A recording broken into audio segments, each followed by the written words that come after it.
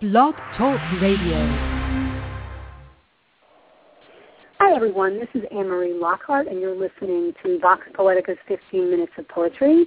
I am back after quite a time off there due to illness and having no voice, which would have been really disappointing if you were trying to listen to the show and I was trying to actually speak. So I'm back in full form today, and I have a great guest whose name is Emma Eden Ramos, and thank you so much for joining me, Emma. Thank you for having me. We're here to talk about writing, which is not a surprise to anybody, but we're here particularly today to talk about intra-genre writing, I guess. Emma, tell us a little bit about your new book. My new novel is a young adult novel. It's titled Still at Your Door, a Fictional Memoir, and it's about a young woman, a 16-year-old named Sabrina, who lives in Pennsylvania with her mother, her bipolar mother, and two sisters. And the book basically starts with her mother dropping her and her sisters off at their grandparents' home on the Upper West Side of New York City with the promise that she'll be back. And she doesn't return, and Sabrina and her sisters are sort of left to fend for themselves. But their grandparents sort of create a more stable environment than the one that they're used to, and they become accustomed to living, the life of normal young girls. And then her mother returns, and it's difficult for her to make the decision whether or not she wants to go back with her mother and or stay with her grandparents. And so that's really the premise. Now, this is not your first book. Tell us a little bit about some of your other books and, how you got to this point with this story. Well, my first book was it was a poetry chapbook, and it came out in 2011. And I had written a few poems that had been published, and the editor of Heavy Hands Inc., named Maxwell Baumbach. We are big fans of Maxwell's work. Absolutely. Yeah, he's fantastic. And he contacted me and asked if I would be interested in writing a chapbook. So I'd only written, maybe a handful of poems, and so I said I would. It was sort of a challenge, and I had a couple of months, and I said I would, and then I found myself just thinking, I don't know how I'm going to do this, and so what I ended up doing was sort of writing a whole narrative using, through verse, and telling a story of three women and how they connect, but using, writing it through poetry. And I think that really writing in sort of that, using the constraint was really helpful for me. And so then after that I wrote a short middle grade novel that came out in 2012, and then this is my third book. Now, what when you went from poetry and you went to juvenile stories. I don't mean juvenile stories, but books for children in different ages here. What made you decide that your audience would be young readers? Well, actually, I had started the middle grade story, I think around 2010, and then I put it away for a while. And when I was asked to write the poetry chapbook, that sort of came before, and I had I kind of abandoned the story, and then I ended up coming back to it. And I think writing for young adults it feels natural. I think I kind of like my adolescent voice a little more than my 6-year-old voice, and it's. I mean, we all have. We all have bad memories from our high school days, and I want to. I feel like I can connect to younger readers, and I think it's important to know, for them to know that they're people who understand, and we've gotten through adolescence, and it's awful, but can be awful, but it does get better, and so I think that's what interests me. I love that you said you really you're speaking about your adolescent voice, and that's one of the things that really resonates in your writing. And I think that is such a key piece, and oftentimes we don't think much about it when we're writing. But for a lot of people, when your writing doesn't feel right, that's what the problem is. You're not really speaking from the genuine voice that the story needs. And that's a hard thing to hone in on sometimes. And I love that you've found that, and you have this zone where that really works. I would love for you to read us a little bit from the book, from the new book. Yeah, absolutely. This is the beginning paragraph in Chapter 2. Stocky and graceless, the bus rattles through the heart of Pennsylvania. For a short while, I imagine we are in an above-ground submarine studying the rapidly changing landscape. There, to my right, that neon blue race car is the great white of the highway. Step in its path and you'll be smashed to pulp and bone. Those small houses on the edge of our path, they're nooks, crevices in the residential coral reef. The further you venture into the reef, the larger, safer they become. But as outsiders, fast-moving spectators in this above-ground marine system, we don't get to enjoy the comforts of those areas. We are simply passing through. It's a great description of what a young girl would see making that journey and feel as she does that. Yeah. How did you get the idea for this book? Well, speaking of poetry, I read Anne Sexton's daughter, Linda Gray Sexton, who is one of my favorite writers. I read her autobiography titled Searching for Mercy Street, and it's about her growing up with, Anne Sexton, who is, along with being, a brilliant poet, she's probably my favorite poet, was also really struggled with mental illness, and raising 2 children was quite stressful for her, and so I read this book and I thought, I guess that's where the idea came from initially. I thought, Did so in the leap from poetry to fiction, and in the search for voice, I guess, how did the poetry writing inform your fiction writing? Well, I think that when you're writing poetry, I had read this.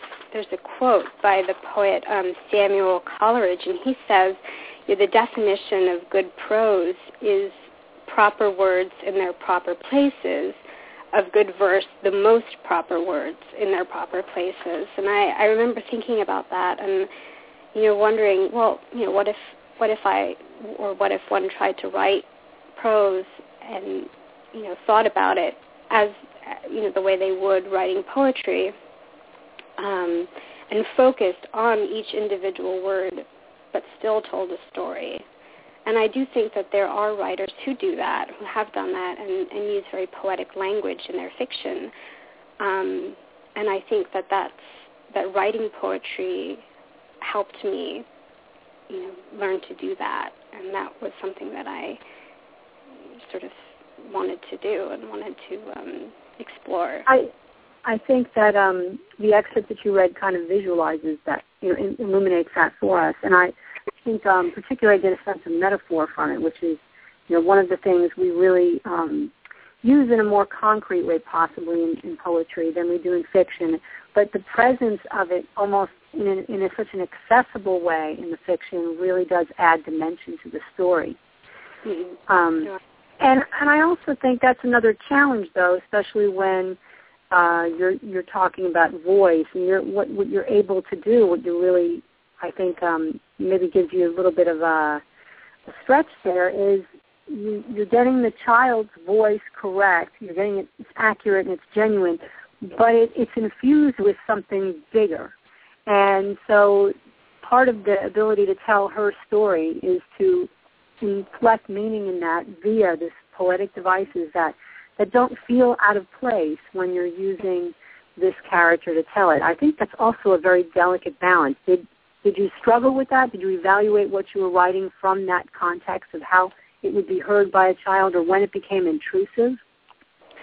I did. I actually, one of the things I started doing when I began writing was I went back. I have all my journals from when I was 14 onwards, and so I went back and I think many teenagers or many of us sort of write stream of conscious, and so I looked at those and I tried to zone in on my sort of abstract thoughts as a 14-year-old so that I could, I guess, understand what a 16-year-old how she would think and how to use poetic language, but not overuse it to the point where it no longer sounds like it's coming from a 16-year-old. Right. Right. And I think that I consider myself more of a fiction writer than a poet, and so perhaps I don't think in sort of abstract language, and so that may have made it easier for me. I think if I thought more like a poet, it would have been harder to make that distinction while writing. Yeah. Yeah, I mean, poetry can kind of take you away from from that original place of that storytelling voice. It can kind of go off on its own a little bit. And I think that that could be a big challenge when you're writing something like that. You need the continuity of that voice to carry it through. Yeah. And what are yeah, you? I mean, yeah. Oh no, sorry. No, it's okay. I want to hear what you have to say. Oh, I was just, well, I actually, while I was writing, I read very little fiction during the time that I was writing this book, and one of the collections I read was Anne Sexton's Transformations, which is basically her collection of the classic fairy tales, but told through her, through verse rather, and she uses poetry, but she tells a story, and so I think I was able to pull from that, and I found that very helpful, in writing a story, but trying to use poetic language. Yeah. Did when you were finished with that book, did you feel that the experience of writing and storytelling in that manner was something that kind of you'd satisfied, or is there more for you to do? Is there more for you to explore along that line? When I finished it, I think I felt like this is it. This is what I want to do. This is the voice I want to use. This feels most natural. I think I found the genre that I'd like to work in. I mean, and what is your next project? I think it's also going to be young adult. I tried writing something different, and it just didn't work. And so I've been playing with some ideas. But I'm almost positive it'll be young adult. When you say it didn't work, I know what that means. We all know what that means. But I think it does sometimes mean something different to different people. What about it did you feel wasn't working? Well, I think there were two issues. I think the first one was I was trying to write in third person, which I can't do. I think I love novels written in third person. I mean, it's it's such a traditional form, But when I read Jane Austen, it's beautiful. But I can't. I feel too removed. Perhaps it's just a deficiency. It's just something I can't do, and so that was an issue. And also, I was trying to write about an older character, and I was trying to sort of grasp my 45-year-old voice, and I couldn't really find her. I felt like it just ended up being kind of stilted and just not really working. There was something very adolescent about my 45-year-old voice. So I just, and that's not really what I was looking for. So no, maybe, I could see that. Yeah, so maybe when I'm 45, I will go back and be able to do it properly, but not right now. Maybe when you're 45, you can find the 25-year-old voice. Maybe that's the way to do it. Yeah, no, it's true. I can always be about 20 years behind, which is okay. Can you, we're running low on time. Can you give me an email address, not an email address, a website address, a place where people can find you online, any place they can find your work?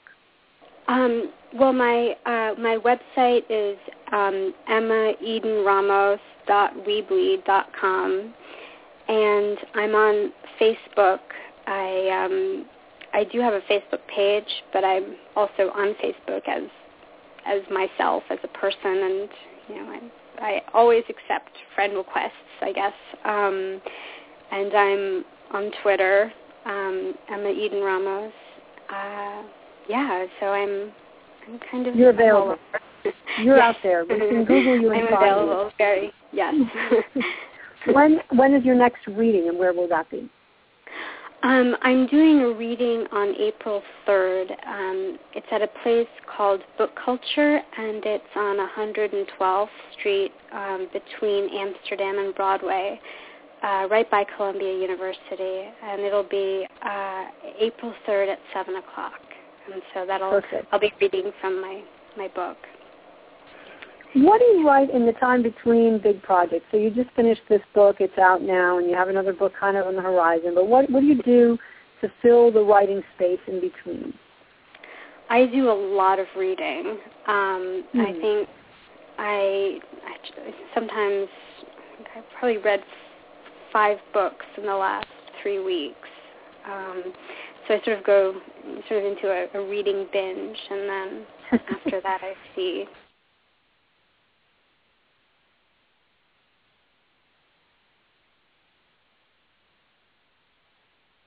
I think that we've lost Emma on the phone, ladies and gentlemen, and I'm so sorry about that, but it does look like she did get us her information, so you can Google her, you can find the book, it is available for sale, it has been released, and she will be reading on April 3rd up near Columbia, so if you're in the New York area, do make it a point to go see her.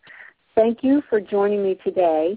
And thank you for listening as often as you do. It's a wonderful thing for me to have voices come and share their experience writing with us all, and for your ears to be out there receiving those words.